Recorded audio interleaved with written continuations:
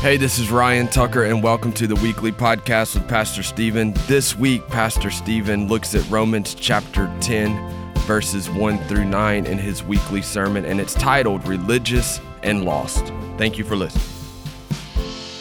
If you have a Bible today, please open that Bible up to Romans 10. We're continuing our verse-by-verse study through the book of Romans. We've been doing it for several weeks, and we've got several more weeks to go.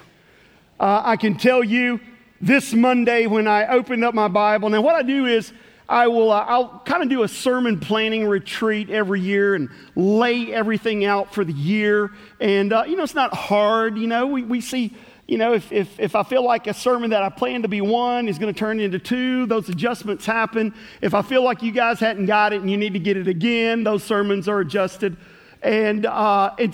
But what I do is I lay that out, I know where I'm going, and then on Monday morning, I really don't study the sermon that's coming up until Monday because I don't want to give you two sermons in one. You know what I'm saying?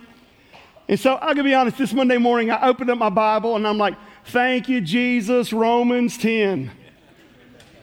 My head still hurts after Romans 9. Thank you, Jesus, for Romans 10. The title of the message today is Religious and Lost. Religious and lost. Now, you guys know how Americans love to take surveys. And I saw this not too long ago, that 58% of Americans surveyed said they don't believe the results of surveys. I don't even know if you can believe that one either, right? But in survey after survey, when Americans are asked, what is the most important question that can be asked in life? Here's what they say. How can I be happy? How can I be happy? And you guys know that worldly happiness is like a bubble. It's there, and then pop, it's gone, right? I would say to you, and this is what Paul is going to say in the passage today, that the most important question that you can ask is not, how can I be happy? The most important question you can ask is, how can I be saved? How can I be saved? Look there with me. Romans chapter 10. We'll cover the first 8 verses. We'll save verse 9 for the end of the sermon. But look what he says in Romans 10, verse 1. Brethren, my heart's desire in prayer to God for Israel is that they may be saved. For I bear them witness that they have a zeal for God, but not according to knowledge.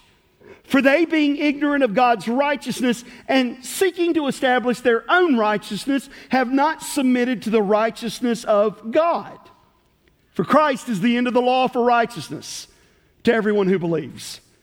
For Moses writes about the righteousness which is of the law. The man who does those things shall live by them. But the righteousness of faith speaks in this way. Do not say in your heart, who will ascend into heaven, that is to bring Christ down from above, or who will descend into the abyss, that is to bring Christ up from the dead. But what does it say? The word is near you, in your mouth and in your heart. That is the word of faith which we preach. Let's stop right there. Some of you are saying, well, no, I'm just as confused in Romans 10 as I was in Romans 9. I get that. Let's try to break it apart, okay? When I was in college, I read a book that was entitled, Can You Be a Christian and Religious? Can you be a Christian and religious? Absolutely. You can be a Christian and religious, and you can be religious and not a Christian. That's what Paul's writing. He's writing, remember when we were back up, I guess in verse 8 or chapter 8, and he's sitting there, and even in chapter 9, and he is saying, I'm so burdened. I have family members. I have people that I went to school with, my Jewish brothers and sisters. You remember what he said? He said, I would even be willing to forfeit my own salvation if it meant that they would be saved. He knew he could not do that. It doesn't work that way, but that's how burdened his heart is. And so he gives us another glimpse into that, and he is writing to people that are highly religious. They had a zeal for God, and he says, yet I'm so burdened for them because they don't know Jesus Christ. They're exactly the way he used to be. So with that being said, today we're going to get a little glimpse into religion, that there are some things that religion cannot do. Honestly, you're going to hear these points and you're going to say, they sound exactly the same, just different words. Have you noticed Paul will do that? When Paul is trying to drive home a point, he will say it over and over and over again. And so that's exactly what he is doing in these 9 verses. He is wanting us to understand about religion. First of all, religion cannot save you. It can't save you. He says there, my heart's desire and prayer to God for Israel is that they may be saved. They may be saved. Now, I know the word saved has come under a lot of attack recently. And church growth experts would say, do not use the word saved, okay? They say that the word saved is kind of fanatical. I even read one that said the word saved is Christianese.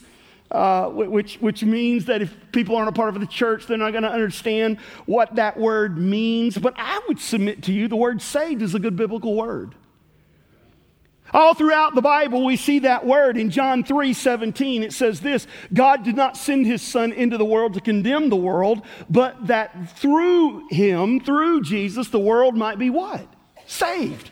It might be saved. You look over in Ephesians 2:8, it says, for by grace you have been saved. Acts chapter 16, the Philippian jailer, he's getting ready to take his life. And here's what he says to Paul. He says, sir, what must I do to be saved? And then here's what Paul said. Paul said, believe on the Lord Jesus Christ and you can be saved. Not only you, but your whole family can be saved if they believe on the Lord Jesus Christ. So I believe, as according to what Paul has said, the most important word that we can ask, or the most important question that we can ask, is not how can I be happy? It is how can I be saved? There are 2 terrible tragedies when it comes to salvation that we're dealing with today. The first tragedy is universalism. Universalism says this. It says that everyone is going to be saved. That everyone is going to go to heaven. Well, the problem with that is, how foolish would it have been for Paul to have prayed, my heart's desire, my prayer is that my Jewish brothers and sisters, that the Israelites would be saved. Do you see the foolishness in him to say that if automatically everyone is going to be saved? That there are folks that believe that one day God in all of his goodness, God in all of his forgiveness is just going to say, hey, let's forget about the blood atonement. Hey, let's forget about the cross. Let's forget about hell. Let's forget about punishment. Let's forget about judgment. Everybody just come on into heaven. It will not happen. It will not happen. Matter of fact, Jesus said in Matthew 7, there's an 8-lane superhighway leading to destruction. There is this highway, superhighway, that most people on earth, they're on that highway and it is headed to hell. And they're traveling at breakneck speed. And then he said, but then there's a path. And very few are on it. There is a gate that leads to heaven. And so if you claim to be a universalist, you have to call Jesus Christ a liar. Because he said not everyone is saved. You see, a lot of times folks will sit there and they'll say, what about sincerity? They'll say, well, it really doesn't matter what you believe. And I know this is even being taught on college campuses. It doesn't really matter what you believe as long as you believe something and as long as you are zealous in that belief, as long as you are sincere in that belief. Is that all it takes? It's what Paul said. He said about the Jews, he said, my goodness, they have a zeal for God. Is having a zeal all it takes? How do you feel when you see Muslims bending down on their prayer cloths 5 times a day toward Mecca reciting prayers? Here's what I say, my goodness, they're zealous. Sincere in what they're doing. They believe it with all that they have. They're a lot more zealous than I am. The last time we flew back from Tel Aviv, Jennifer and I, we were sitting all the way the very back of the plane, surrounded by about 20 or 30 Orthodox Jews. 3 times they would get up and they would put on their prayer shawl and they would open up their prayer book and they would turn to the back of the plane facing Jerusalem so that they might be zealous in their faith. They didn't miss anything. They did exactly what they thought they were supposed to do. And I watched that and I'm like, wow. Look at how zealous they are in what they believe. How do you feel when you see the Jehovah's Witnesses going throughout the neighborhoods knocking on doors? Here's what you say: well, they sure are a lot more zealous than we are. You can be zealous and you can be wrong. Right now, there are over 700 registered hate groups in the United States of America, and they are spreading like wildfire. Did you know that the people in these hate groups are zealous? Did you know they are sincere? Does that make them right? No, they are wrong. I'm just saying, guys, it's what Paul is saying. It takes more than just having zeal. It takes more than just being sincere in what you believe. There are some people that are so zealous in the belief that everybody is going to go to heaven when they die. It's just not so. But then there's another tragedy. And just in case you thought I might give you the morning off, get ready, because I'm shooting at you. The tragedy of the unconcern of believers.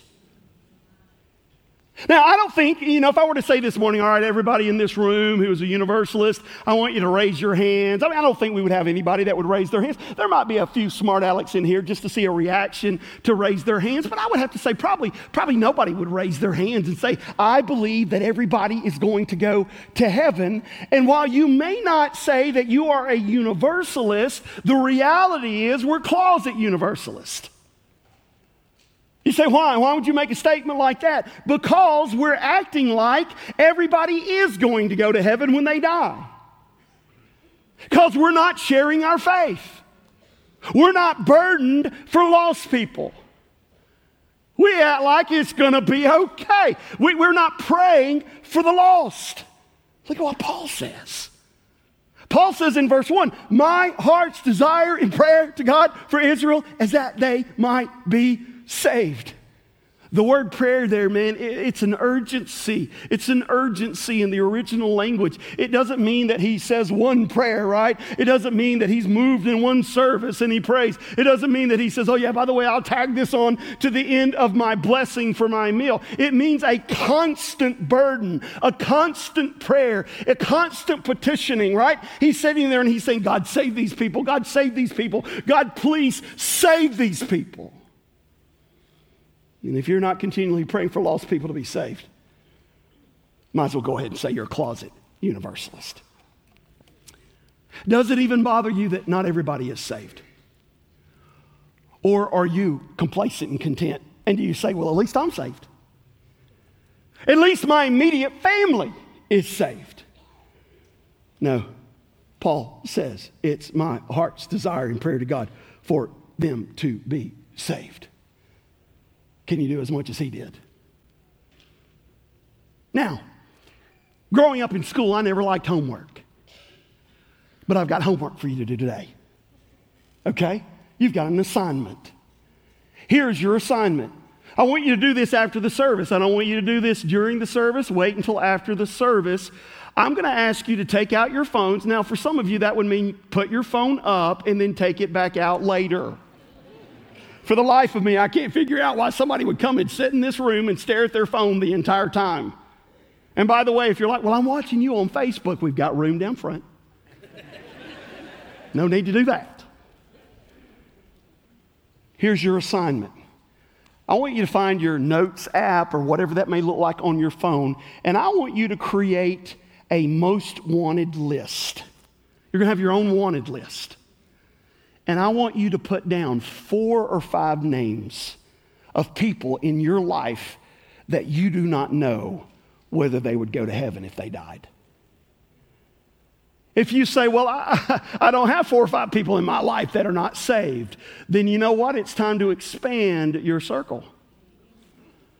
Don't we do that? We'll sit there and we're like, everybody in my little circle has come to Jesus. I'm good. No, friend, you're not good. Expand the circle.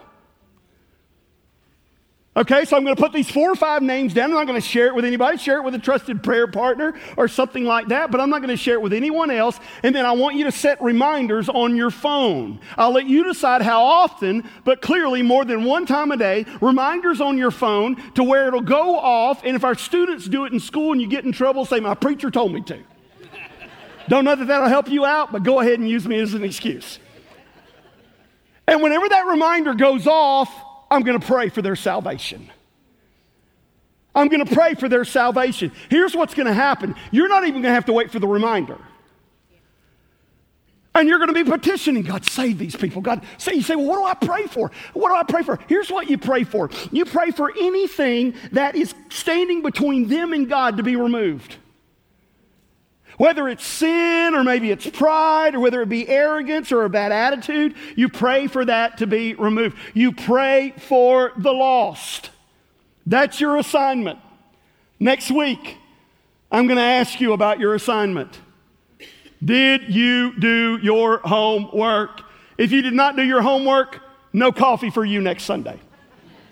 Coffee bar is off limits. And we've got some really neat things coming next Sunday in the coffee bar. Hadn't figured it out yet, but we will.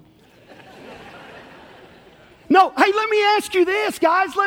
Here's Paul. We know his heart, right? Man, I'd give up my salvation if they could be saved. And then just as soon as he dealt with Romans 9, and his mind was probably right there, he's like, my goodness, the burden of my heart is I want them to be saved.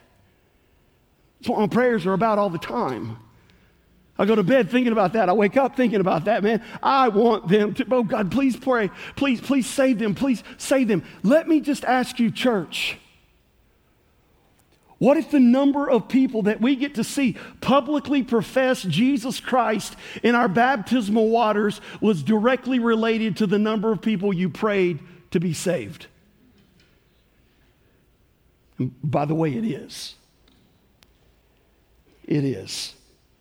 God chooses to work through the prayers of his people. And here's what's going to happen. Man, whatever you're praying about, that's what your life becomes about, right? That is your pursuit. And all of a sudden, the prayers will turn into, hey, God, give me opportunity. The prayers will turn into, hey, can I share with you that I've been praying for you? The prayers will turn into, I've got to share Jesus. I've got to share Jesus. I'm just saying, can't we at least do what Paul did? My heart's desire, my prayer is for Israel that they would be saved. So we know religion cannot save you. Secondly, religion cannot give you righteousness. You're like, that sounds similar. I told you. Religion cannot give you righteousness. Now, what does the word righteousness mean? Righteousness means that you are in right standing with God. Okay? We're all not in right standing with God. We don't become in right standing with God. You cannot get to heaven apart from righteousness. And the only way to receive righteousness is through Jesus Christ. Look at what Paul says in verse 3. It's almost like a tongue twister here. He says, for they being ignorant of God's righteousness and seeking to establish their own righteousness have not submitted to the righteousness of God. You're like, what? Here's what he is saying. He is saying that when it comes to righteousness, there are two personal options that we all have, and only two. The first option, God will see that I'm religious, and he'll declare that I'm righteous. Right? Right? So I'm doing good, I'm being good, I've kind of set myself up to where I'm going to live a life to where God's going to say, my goodness, I didn't realize just how good you are, man. You are righteous. He's talking about his Jewish brothers and sisters, and I'm going to tell you, if there's anybody who ever understood Judaism, it would be Paul. And he's saying they think they're going to receive the righteousness of God because they've established their own righteousness. Whether it be Levitical law, ceremonial law, they established this whole set of rules that was based off of the Old Testament law that said, in order to be right with God, this is what you have to do. God will see that I'm righteous. There's some folks that think that God is making a list, and in the end, for those nice people, he's going to give a blue ribbon. He's going to say, you've been so good. Here you go. You are so righteous. No, that's not going to happen. When we were in Jerusalem, the first time I went, there's a couple of things that they should tell you, and they didn't tell me. The Sabbath, which is observed from sundown Friday until sundown Saturday. In Hebrew, it's the Shabbat. It means they cannot do any work. Orthodox Jews cannot do any work. If they do any work, it's going to threaten their standing with God. And so in Jerusalem, whenever I take a group, we always stay at a nice hotel downtown. It's called the Hotel Dan. And on the Sabbath, sundown Friday, sundown Saturday, they had a Shabbat elevator. See, for the Jew on the Sabbath, they cannot push the button on an elevator because that would be considered work. And so the Shabbat elevator would stop at every floor for 24 hours, very slowly opening up the doors, waiting, slowly closing the doors to the next floor, opening, closing. The first time I went, I got on the Shabbat elevator.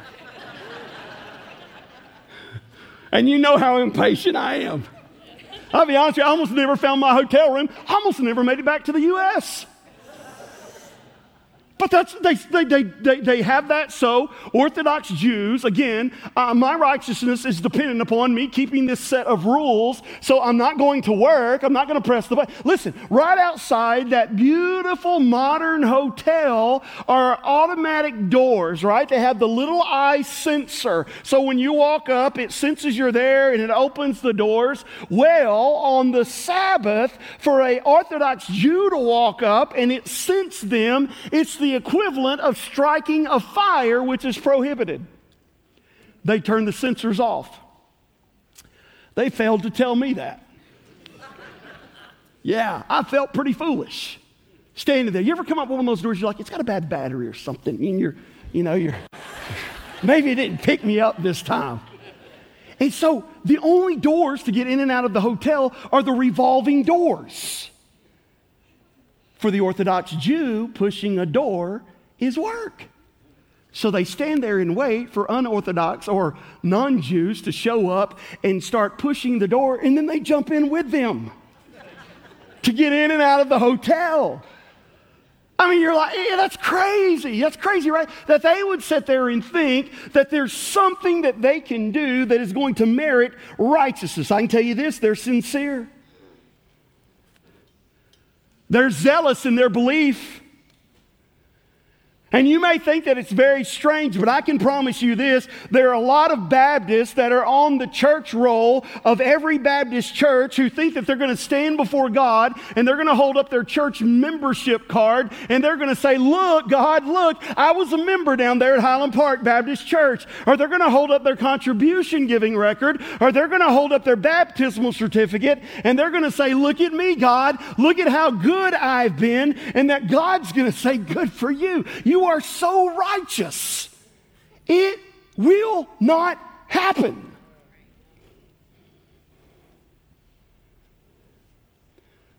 Most Americans, when they're surveyed and they're asked the question, how do you think you'll go to heaven when you die? Here's what they say. Live a good life. I'm going to live a good life. There are folks even in church that think that God is there, right? And God is balancing. You know, we have these weights, and hopefully the good will outweigh the bad. And which I would like to add, anyone who adds on works to salvation has just robbed God of great glory. Now hear me. Lives should be changed when they are in Christ. Paul has just spent a great deal of time talking about this. Your life ought to be different than the life of the guy who does not profess to be a follower of Christ, right? There's a change that has occurred in your life. The fruit is different. The Bible tells us this, no fruit, probably no Christ. Your change has occurred, but listen, not to receive righteousness, but because you are righteous. And we look around and we think that God's going to grave on the curve because we're better than most people, and we are okay. And we look at the Charles Mansons, and we look at the Hitlers, and we look at the Putins, and we're like, man, they've made the level so low that we're way above that. Folks, it is not by works of righteousness that we have done. It is according to his mercy that he has saved us. Option number one, God's going to see that I'm religious, right? I'm righteous. Option number two, God gives righteousness through faith in Jesus. Look at what it says in verse 4. My goodness. I wish some of the people on the face of this planet would read verse 4. Christ is the end of the law. He is the end of the law for righteousness. For who? For everyone who believes. He is the end of the law. It is no longer about you performing or you doing or you showing God just how good or righteous you are. It is through Christ. He is the end of the law. Now, I don't know about you, but I got to have an ending. I hate for things to be left undone.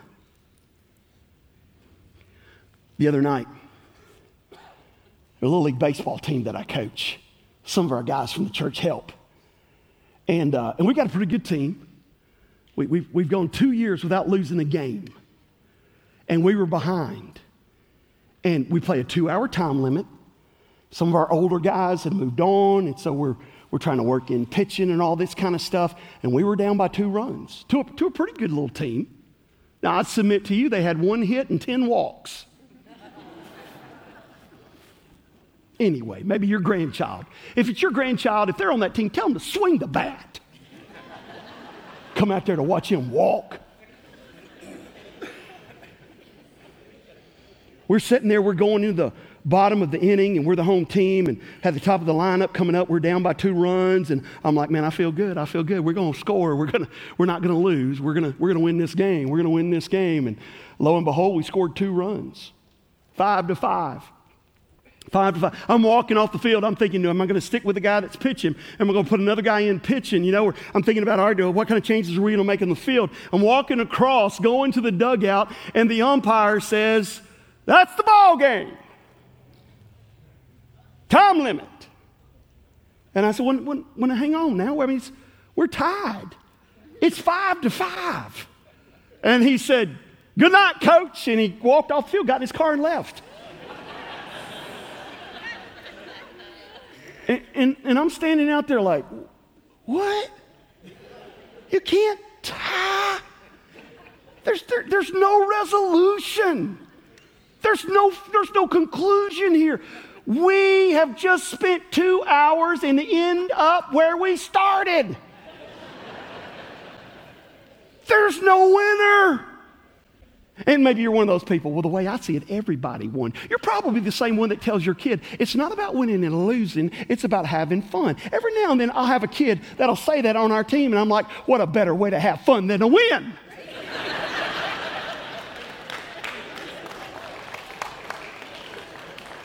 Never let my kids win at checkers, taught them great character and perseverance. Why are we going to play if we're not playing to win? I'm sorry, okay? That's just how I am. We're tied. We can't tie.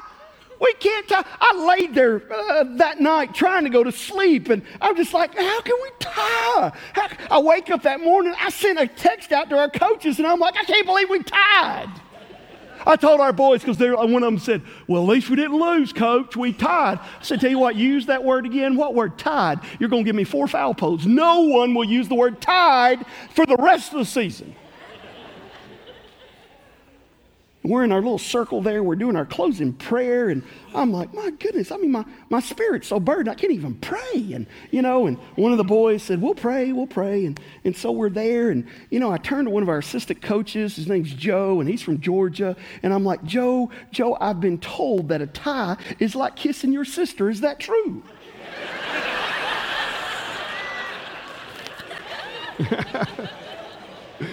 He said, no comment, right? And his son's like, wait, what? It'd be the equivalent of you guys who like to read a book and you read and you get to the very last chapter and you're like, you know what? I'll stop before it gets to the good part, before it gets to the finish, and I'll just start rereading it again. And you get to that certain point and you stop. Or if you don't read, it would be like you watching a movie and you know you've watched an hour and 30 minutes of the movie. There's 5 minutes left and you're like, let's start it over. It's crazy. I've got to have a finish. Listen to me, guys. Paul has just reminded us it's finished.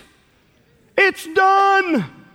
The law ceases with Christ. He is the end of any trying to work our way to God. It is all through Jesus Christ. But then he says there's a sequel. It's called grace. Isn't that good? It's called grace. God gives righteousness through faith in Jesus Christ. So you come to the point where you say, I'll never do good enough. I'll never be good enough. It is only by the righteousness of Jesus Christ. Now stop and think about the guy writing this. Probably the most religious fellow that the world has ever known. He even says in other writings, I'm of the tribe of Benjamin. That was one of the Hebrew tribes. That was a well thought of tribe, right? They would argue this is the best one. He said, I was circumcised the 8th day like a good little Jewish boy. I was an Israelite of the Israelites. He says, man, when it came to Judaism, I was so zealous to the point that I even persecuted Christians. But in one split second, he met Jesus Christ, and it all changed. And he realized that his righteousness mattered not at all, and that Jesus Christ was his righteousness. Over in the book of Philippians, he wrote that in Philippians chapter 3, verse 8. He's sitting here and he's thinking about these works of righteousness. He's bragging about his Jewish pedigree, the things he used to trust for salvation. And look at what he writes in Philippians 3:8. He says, what is more? I consider everything a loss compared to the surpassing greatness of knowing Christ Jesus my Lord, for whose sake I have lost all things. What things? All the good things that he depended upon to make him right with God. He says, I've lost all those things. And look at what he says. I consider them rubbish that I may gain Christ and be found in him, not having a righteousness of my own that comes from the law, but that which is through faith in Christ. And that when you have faith in Christ, God looks at you and God says this, now you've got it. Listen, you're now righteous. It is not your righteousness. It is the righteousness of Christ Jesus. And so everybody in this room, everybody outside of this room, anyone that is hearing my voice, you are either standing in your own sin, trying to be righteous, trying to earn righteousness, trying to do something that you will never be able to do, or you are standing in Christ and now you're declared righteous by God. And that is what Paul is saying. Paul is saying religion can't save you. Religion cannot give you righteousness, which is required for heaven. And then third, religion cannot give you true saving faith. Again, pretty similar, right? I didn't say faith because everybody exercises faith. I didn't see anyone when they walked in this room today get down on their hands and knees and make sure all the screws were in the chair before they sat down. I saw when the chairs were put together. You're probably wise to do that. You exercised faith, right? You exercise faith. Ladies, when you buy something online, you are putting faith either in UPS, FedEx, or the United States Postal System that they are going to deliver your package to your house, whether that faith is warranted or not. And that's the reason why some of you have sat there and you've seen where it says it's been delivered, and you're like, it's not been delivered to my house. And you get on your neighborhood HOA page and you basically say this, who stole my package? right? We do faith all the time, so I didn't use the word faith there. No, he's talking about saving faith. In verse 6, he talks about the righteousness that is by faith. Then look at the last part of verse 8. He uses a phrase, the word of faith. It's not the normal word for faith. He is talking about a living word of faith. It's the word rhema. He said that you have to have this living word of faith if you want to be saved. So let me tell you a few things about this true living word of faith. Number one, it does not demand miracles. There is something happening in our world today known as the word of faith movement. They build the word of faith movement off of Romans chapter 10, verse 8, which they have completely pulled out of context. And as this word of faith movement says that you've got to see signs and wonders for God to be really real. It goes like this: have you had your miracle yet? And if you've not had your miracle yet, then you're not right with God. If you've not had your miracle, you don't have enough faith. It is also called the name it and claim it theology. You name it, you claim it, God gives it. Friends, listen to me. It's not about you naming something and claiming something, but when God names something in His book, then you can claim it because it's God the one that's doing the naming. You understand what I'm talking about? There are a lot of people today going around and here's what they're saying. Well, you got to see your miracle. Your miracle has to happen in order for God to be real and your faith to be real. Well, you know, Jesus said something about that. Listen to what Christ said. This is in Matthew 12, verse 39. About folks that were demanding a miracle. By the way, you know, they were like, hey, we want you to give us one of those all-you-can-eat buffet fish fries. We want to see you walk on water. Hey, turn our water into wine. Look at what he said. A wicked and adulterous generation seeks after a sign. But the only sign that you will be given is the sign of Jonah. What in the world is the sign of Jonah? It's the sign of the fish. No, that's not it. He tells us, verse 40.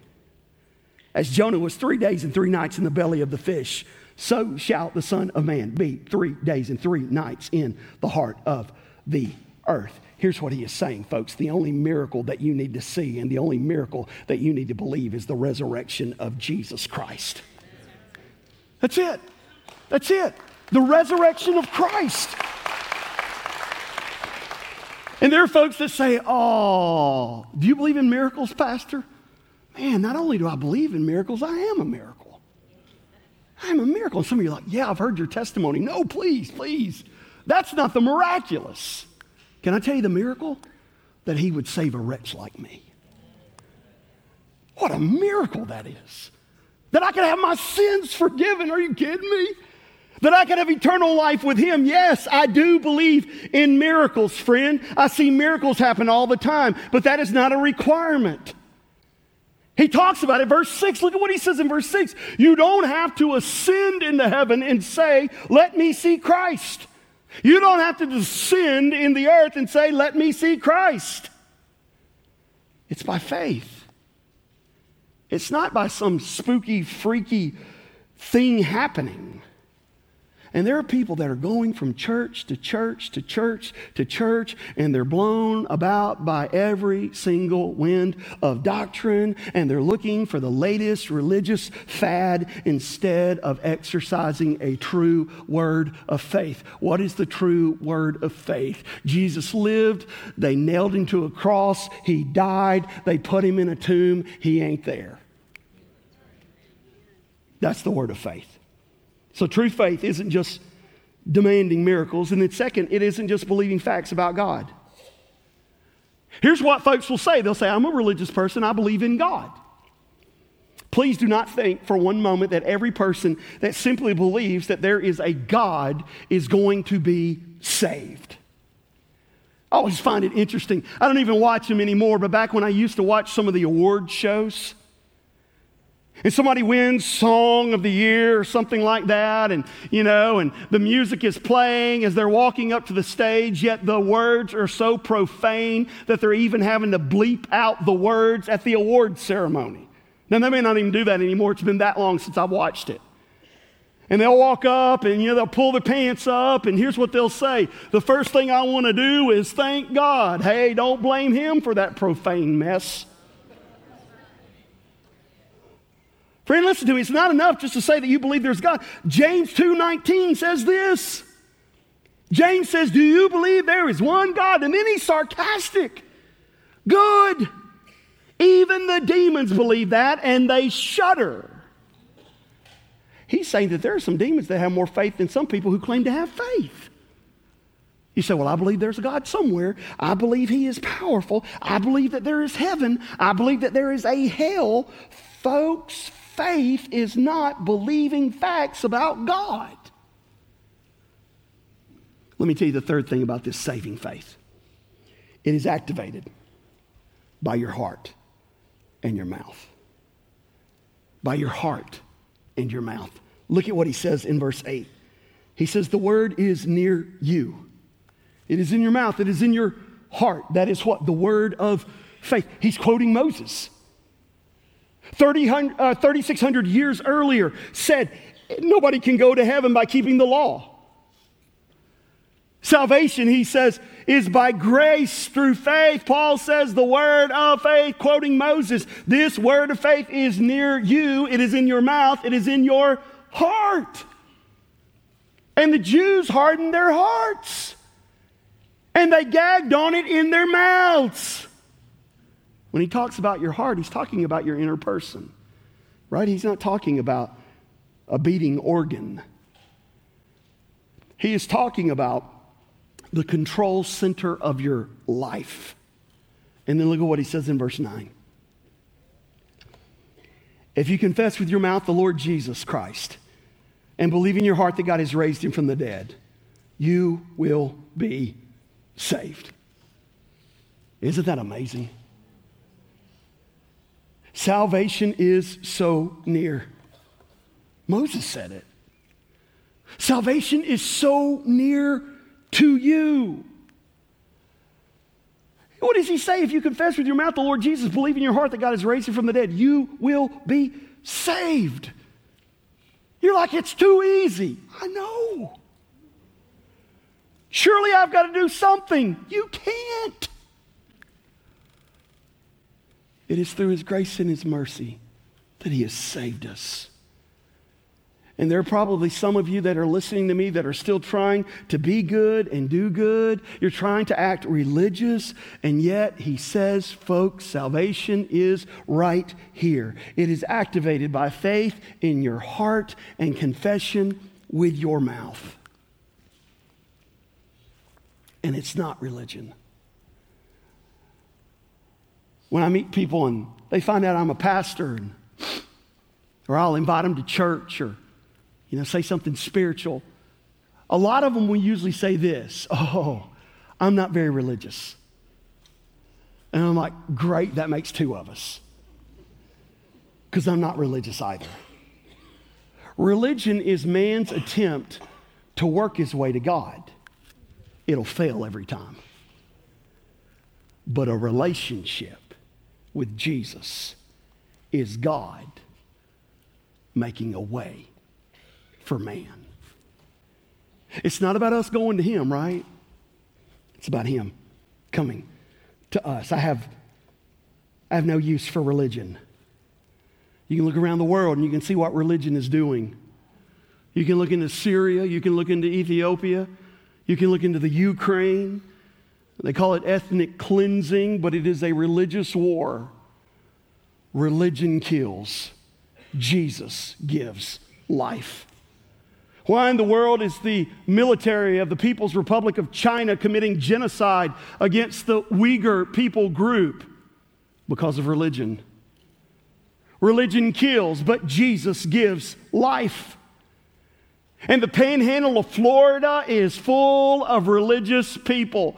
There are folks that would describe where we live as the Bible Belt. I very quickly try to correct and say, no, not the Bible Belt. We'll call it the Church Belt because there's not a lot of Bible going on. There's a lot of churching going on.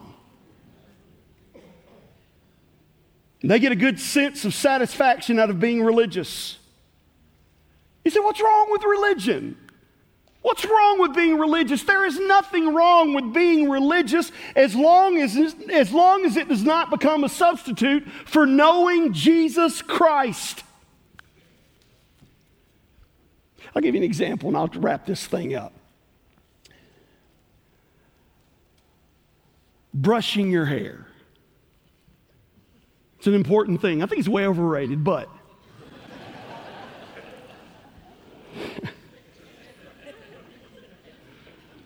why? Why are you laughing?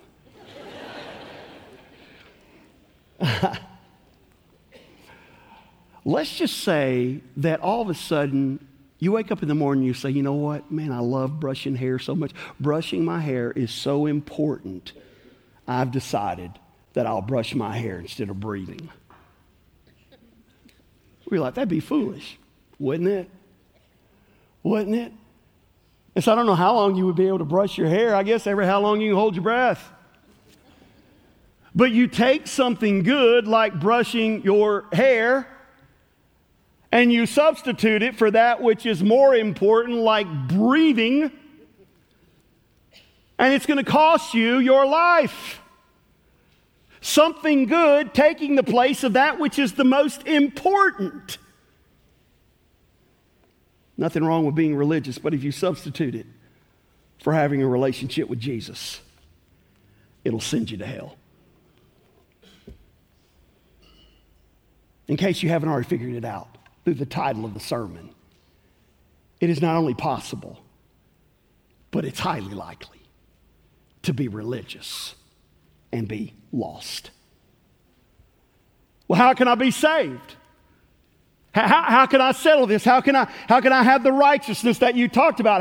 How can I exercise that saving word of faith that is mentioned in this passage of Scripture? He's just made it very clear. I turn from my sins. I admit that I cannot be good enough. I say, Lord Jesus, I am a sinner. I deserve death in hell. But Jesus, I place my faith in you, and I place my faith in the act of sacrifice that you made on the cross.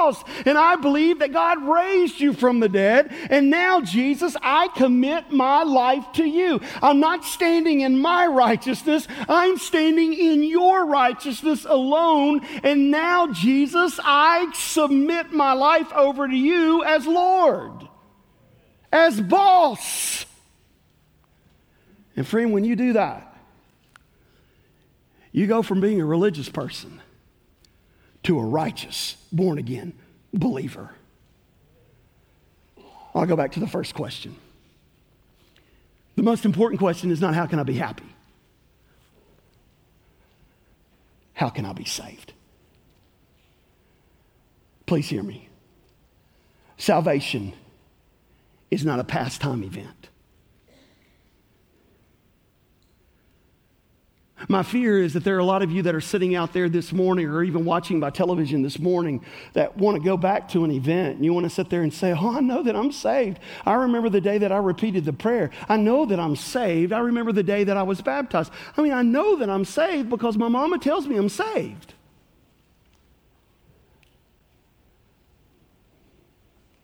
It's not an event. It's a life. It's a relationship. Are you in Christ right now? Not perfection, but a relationship.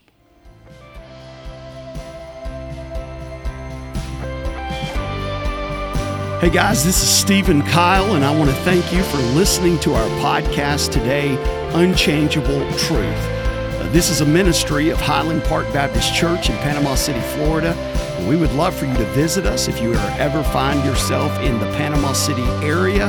Our address is 2611 Highway 231 North. You can also learn more about our church and its ministry by going to our website, www.highlandparkbaptist.org. Highland, and it's HILAND, park.org. There you'll learn more about what we believe, what we teach, about the gospel of Jesus Christ. There'll also be a sermon archive there, so you can go and listen to various sermons over the last several years. As always, we would love to talk to you about your relationship with Jesus Christ. So feel free, shoot us an email, info@highlandpark.org, if you'd like to learn more about Jesus and what it means to follow him. Our prayers are that you would draw near to Christ, that this podcast would be used to point you to Jesus and to help your faith grow and your walk increase. God bless you guys. Thank you for listening.